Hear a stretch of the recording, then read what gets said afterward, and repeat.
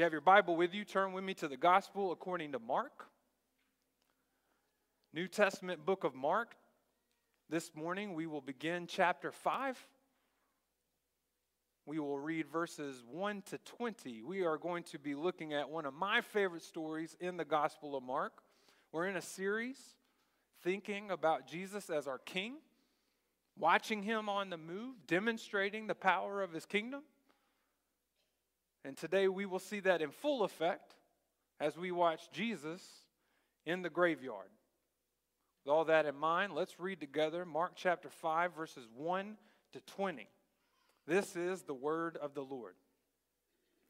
They came to the other side of the sea, to the country of the Gerasenes. And when Jesus had stepped out of the boat, immediately there met him out of the tombs a man with an unclean spirit. He lived among the tombs, and no one could bind him anymore, not even with a chain. For he had often been bound with shackles and chains, but he wrenched the chains apart, and he broke the shackles in pieces. No one had the strength to subdue him. Night and day among the tombs and on the mountains, he was always crying out and cutting himself with stones. And when he saw Jesus from afar, he ran and fell down before him. And crying out with a loud voice, he said, "What have you to do with me, Jesus, Son of the Most High God? I adjure you by God, do not torment me." For he, that's Jesus, was saying to him, "Come out of the man, you unclean spirit." And Jesus asked him, "What is your name?" He replied, "My name is Legion, for we are many." And he begged him earnestly not to send them out of the country. Now a great herd of pigs was feeding there on the hillside, and they begged him, saying, "Send us to the pigs, let us enter them." So he gave them permission. And the unclean spirits came out and entered the pigs, and the herd, numbering about 2,000, rushed down the steep bank into the sea and were drowned in the sea. The herdsmen fled and told it in the city and in the country, and the people came to see what it was that had happened.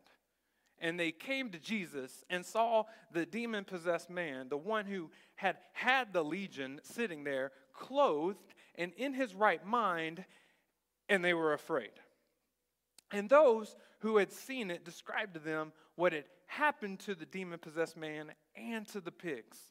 And they began to beg Jesus to depart from the region. As he was getting into the boat, the man who had been possessed with demons begged him that he might be with him. And he did not permit him, but said to him, "Go home to your friends and tell them how much the Lord has done for you and how he has had mercy on you." And he went away and began to proclaim in the Decapolis how much Jesus had done for him, and everyone marveled. I have a confession to make to you this morning. You may not know this about me, but I'm the kind of guy that really likes birds. I enjoy bird watching. It's kind of my thing. I am not very good at it. Skilled bird watchers not only can see a bird and note its colors and shape and all of that and tell you what kind of birds they're looking at. A skilled bird watcher can just hear the call of the bird and spot it right on sound. They just know what it is. I'm not that good at it, honestly, but I like it. I can be found sometimes, especially when I'm in a different region of the country and they have different birds. I can be found wandering the yard, wandering the street with my phone out because I have this phone app. And I've heard a bird in its call, and I am scanning the list of birds, playing calls on my phone, trying to match the bird that I hear with the bird on my phone. And the question, what am I hearing? What is this call? British philosopher Bertrand Russell would tell me this. He once wrote, "It does not matter what the mockingbird on the chimney is singing. The real question is, why is it beautiful? Not what are you hearing, but what makes that song so sweet? What makes that beautiful? And Bertrand Russell writes, and this gets to where we're going. As usual, we have been asking the wrong question. We like to ask the wrong questions. In business experts tell us that the wrong question is, how can I make the sale today? When what you should ask is, how can I make this business great? How can I make this business successful? Let me make it personal for you. We operate like this all the time. We wake up and we say, what do I want to do today? Well, what we should be asking is, who do I want to be in 5 years? What kind of person do I want to be? And how does that shape how I live today? We ask the wrong questions. We ask, whether it's in the church or in a business, in our home, in all kinds of areas of life, we ask, what's going to happen if this changes? Instead of asking, what's going to happen if we don't change? Pastor David Jeremiah tells the story that people come to him over and over again and ask, is God done with America? And he'll tell them, this is the wrong question. The question is America done with God? We tend to fall into this trap of asking the wrong questions when we open up the Bible. We see that in stories like this. People read this story, and their questions are all about demons and pigs. You can see this in pop culture, movies, TV shows, etc. People come to this story and they want to ask, how do I perform step by step an exorcism? Let me read this story and figure out how I'm supposed to get rid of demons. Or people who are animal lovers will ask, why was Jesus so cruel to let all those pigs die? What was he thinking? And friends, as silly as that is, it's a sad picture of how we read the Bible. I would dare to say that a lot of us, if we open the Bible, we ask the wrong questions. And over the next 2 weeks, what I would like to do is give you some better questions. Because if we don't ask the right questions, we'll never get the right answers. So today, as we look at this passage, I want to give you the one question you should always ask, no matter where you're at in the Bible. And it doesn't matter what book you're studying, what devotion you're doing. If you don't ask this question, then it's pointless and you're asking the wrong question. What question do I ask? Well, I'm glad you asked that. That's the right question. The question to ask is this: what does this teach about Jesus? Brothers and sisters, if you can study the Bible, if you can go to a Sunday school class, if you can read any kind of book and you don't ask this question, you are missing the point. And that's what this story is all about. And so today we're going to look at 3 truths about Jesus and about his power. That's what this story is about. So, what does this teach about Jesus? Number 1, there is no place his power cannot go. There is no place that Jesus' power cannot go. Let's read verses 1 and 2 again. They came to the other side of the sea, to the country of the Gerasenes. And when Jesus had stepped out of the boat, immediately there met him out of the tombs a man with an unclean spirit. This is just after Jesus calms the storm. We read that story 2 weeks ago. And they have made it to the other side of the sea. They are on the east side of the Sea of Galilee. They are not in Kansas anymore. They are in the country of the Gerasenes, which means, for you and me, they are in Gentile territory. They are not in the home of the Jews anymore. They are in unclean country. And in case there's any doubt about it, you can look at verse 11, and when the disciples get off the boat, you can smell it. There are pigs.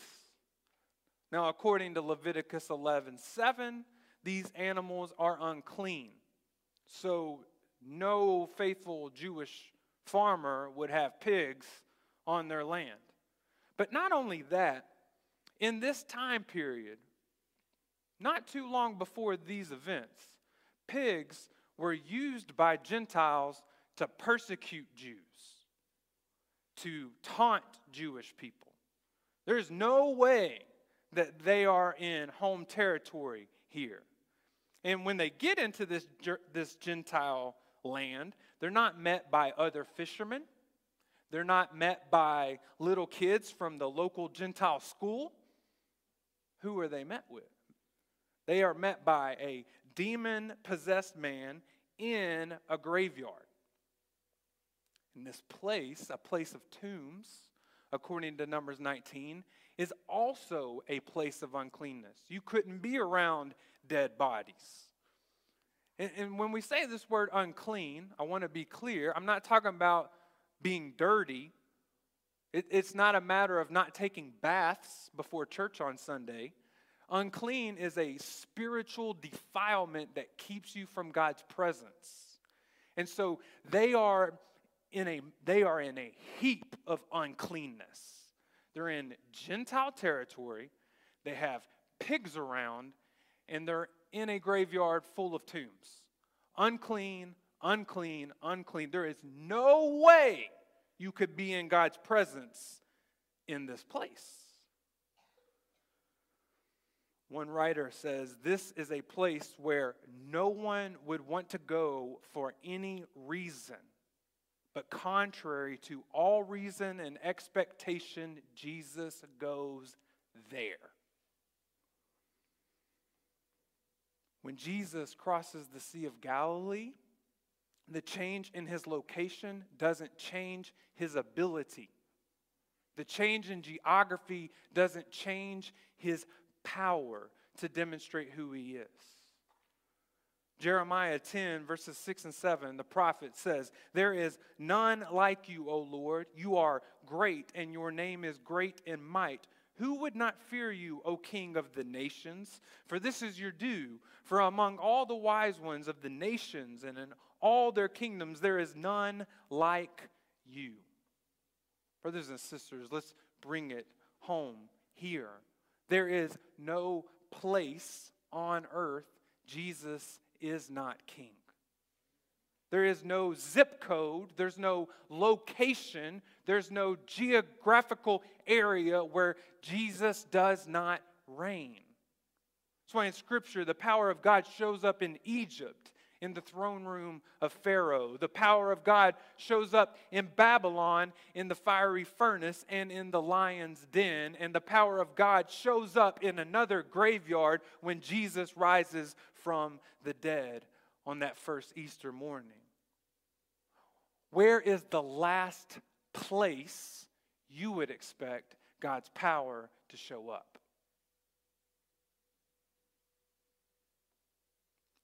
Is it a relationship that's too broken? That's why you don't make any phone calls anymore? That's why you don't have Easter meals together anymore? Because there's no way God's power is going to show up in that relationship anymore. Is it a workplace? Those people are just pagans. They're not going to hear me out. They're too far gone. Is it a certain neighborhood? A city? A nation? I don't know how many times I've heard that someone would not go on a mission trip to another country because it's too dangerous. They're too evil. It's too violent.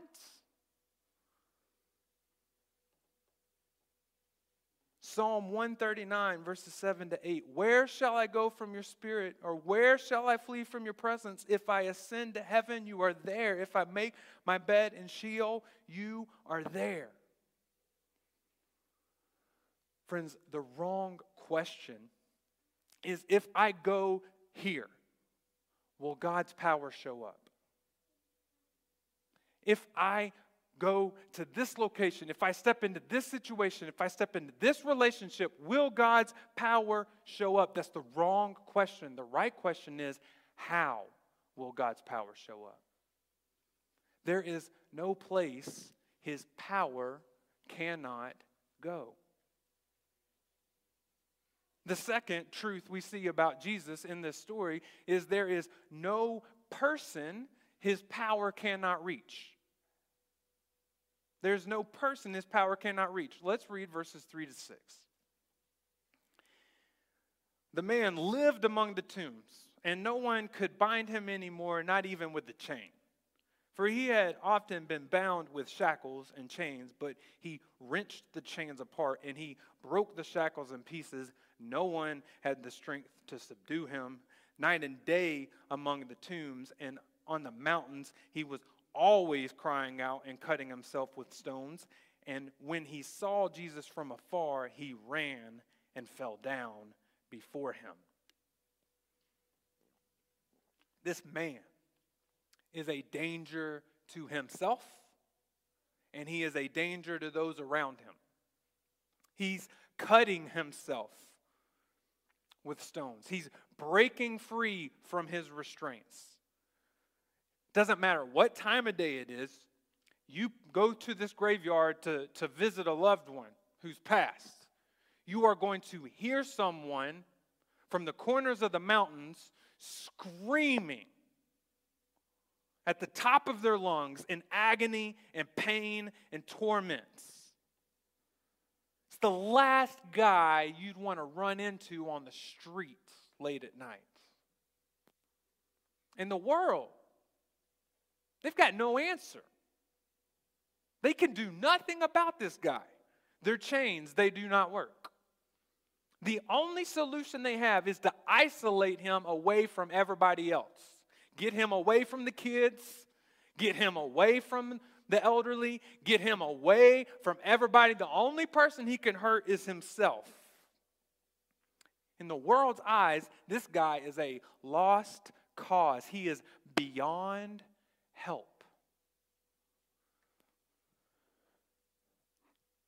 How much do you think has really changed? Look at those we would say are lost causes and beyond help. When we've tried everything else, what do we do with them? Warren Wiersbe writes, about all that society can do for problem people is to isolate them, put them under guard, and if necessary, bind them. And with all of our wonderful scientific achievements, society still cannot cope with the problems caused by Satan and sin. We may be able to label disorders. We may be able to treat symptoms with our medications. But deep down, our world has gotten no better at giving a true answer to the brokenness we face. At the end of the day, our chains still break. Because our sin is beyond human help. Jesus, though, this passage teaches us, rescues the person that the world cannot even hold down. Jesus delivers the person the world cannot even help. Jesus is powerful enough to save the unsavable, to rescue the unrescuable. That's the story of the gospel, brothers and sisters. Jesus didn't save you because you were pretty good. Jesus saved you when you were a lost cause. 1 Timothy 1:15, the saying is trustworthy and deserving of full acceptance, that Christ Jesus came into the world to save sinners, of whom I am the foremost. Listen, if the power of Jesus can reach the woman at the well, if the power of Jesus can reach the thief on the cross, if the power of Jesus can reach the Roman soldier underneath the cross, there's no person that the power of Jesus cannot reach. That means you and I and anybody else you can think of are not the exception. Jesus can reach you and me and anybody in between, no matter what power of darkness exists in our lives. The light of Jesus can overcome it. And for those of us who belong to Jesus, this should resonate with you, because this is our story. That's why Peter, who is a part of this story, says in 2 Peter 1, verses 3-4, His divine power has granted to us all things that pertain to life and godliness. It's His power.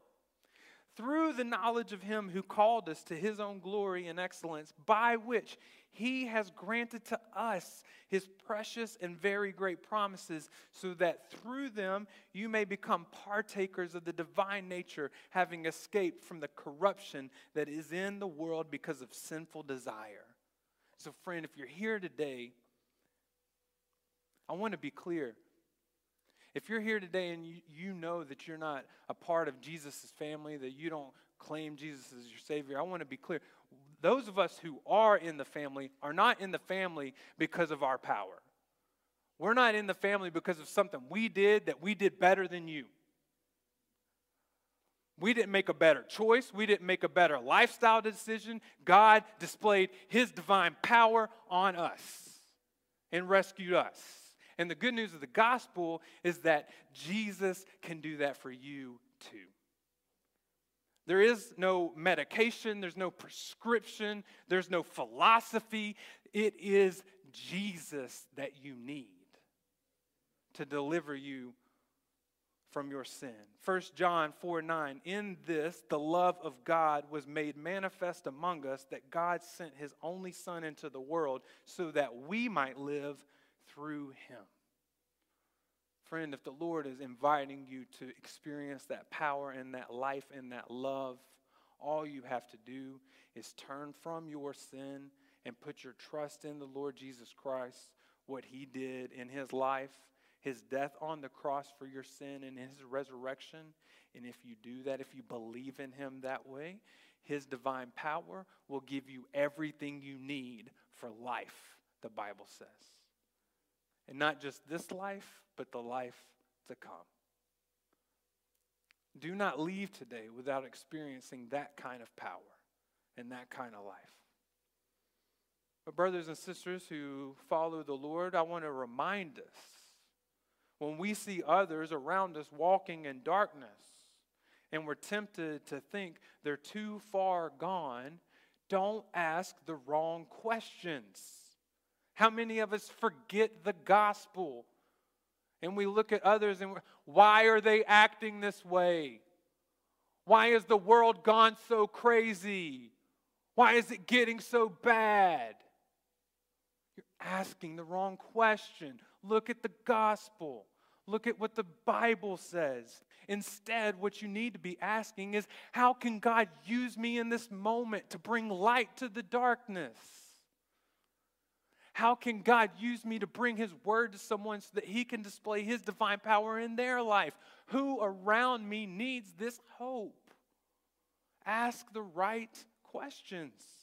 And when we do that, we can have confidence, not cynicism, not fear, not doubt, but hope that Jesus can reach them. There's no person He cannot reach. The third truth that we see about Jesus in this story is there is no power His power cannot beat.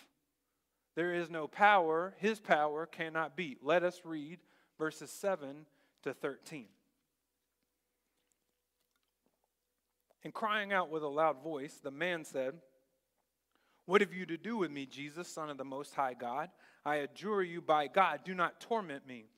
For Jesus was saying to him, "Come out of the man, you unclean spirit." And Jesus asked him, "What is your name?" He replied, "My name is Legion, for we are many." And he begged him earnestly not to send them out of the country. Now a great herd of pigs was feeding there on the hillside, and they begged him, saying, "Send us to the pigs, let us enter them." So he, that is Jesus, gave them permission. And the unclean spirits came out and entered the pigs, and the herd, numbering about 2,000, rushed down the steep bank into the sea and were drowned in the sea. The world likes to think of the battle between good and evil as an even chess match. They have the same amount of power, the same amount of ability, the same amount of pieces on the board, and it's just a matter of seeing who is going to win. You read the story and you will see clearly that is not the case. We find out this man is tormented, not by a demon, but by a host of demons. In verse 9 he says, "My name is Legion, for we are many." It's a military term. Perhaps thousands of demons. Whatever the case, this is overwhelming oppression. This isn't elementary school exorcism. This is next level. And as soon as he gets off the boat, Jesus brings this entire army to its knees. The man comes in and just falls down. It's a form of worship, the term is. And they know who Jesus is. When Jesus calms the storm, what happens? The disciples who've been with Jesus the whole time, ask, "Who is this?" Jesus gets off the boat and the demons give the answer. They know. With one look, the legion can say, "What have you to do with me, Jesus, Son of the Most High God?" And the name is significant. Most High in Scripture emphasizes Jesus' authority over everyone and everything. He is the Most High. It's in the Old Testament, it's used to display a God who reigns over every rival. That's why Psalm 97 verse 9, the psalmist writes, "For you, O Lord, are most high over all the earth. You are exalted far above all gods." And the demons, they have no questions. They know Jesus has that kind of power. And that's why when Jesus shows up, the only thing they're allowed to do is beg. The only thing they have the ability to do is get on their knees and beg the Most High. Notice, they're not allowed to just do whatever they want. They're not allowed to just do as they please. They need the Most High's permission to do anything. And when Jesus speaks, the demons obey just like the winds and the waves when Jesus calms the storm. With one word, Jesus brings the entire army of darkness down. Done. There's no power that can stand up to the power of Jesus. Friend, how can this help you? How can this help you today in a world where it seems like evil is just spreading and growing and getting worse and worse? The headlines, even just this week, it's sickening. How do you deal with that? How do you handle it when the world increasingly is hostile to good, to the gospel, to Scripture? The Bible, and when we ask the right questions of it, gives us a sober mind. It gives us stability so that we're not knocked over. We're not confused. Brothers and sisters, the Scripture's clear. The darkness is real. The darkness is real. Friends, we're not talking about it today. We dealt with it in chapter 1. The reality of spiritual darkness and warfare and demons. If you're not sure about that, you can go back on our website, find the sermon in chapter 1. This is the third exorcism in the book of Mark. And let me just encourage you, if you believe in a God who sent his son to become a man, to die for your sins, and to rise again from the dead, if you can believe that, you can believe in angels and you can believe in demons and darkness. That's easy compared to the resurrection. But how do we come to terms with what we see? Friends, the darkness is real. The Bible is clear. 2 Corinthians 4:4, the God of this world has blinded the minds of unbelievers. Ephesians 2:2, this world is following the prince of the power of the air, the spirit that is now at work in the sons of disobedience. 1 Peter 5:8, be sober-minded, be watchful.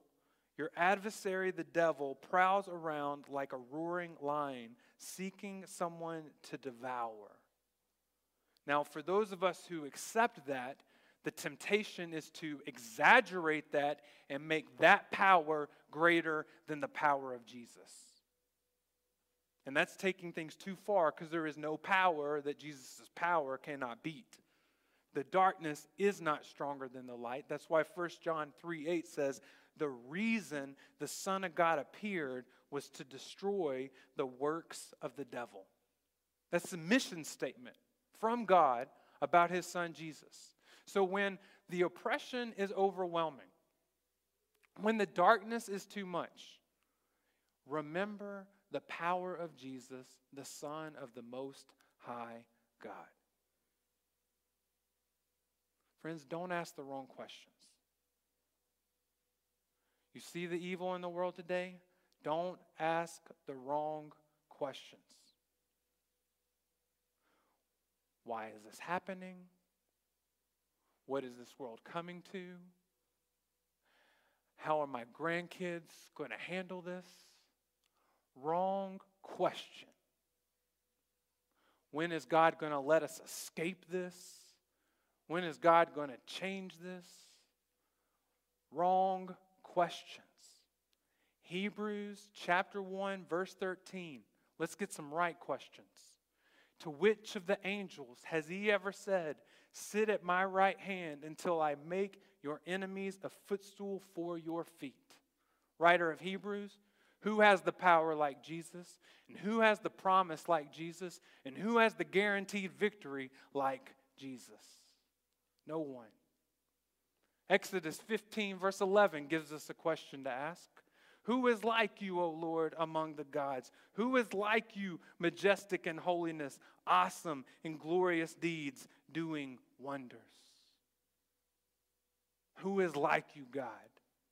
That's the question. Who is like you, Jesus? Brothers and sisters, in the midst of darkness, remember who Jesus is. There is no place his power cannot go. There is no person his power cannot reach. And there is no power his power cannot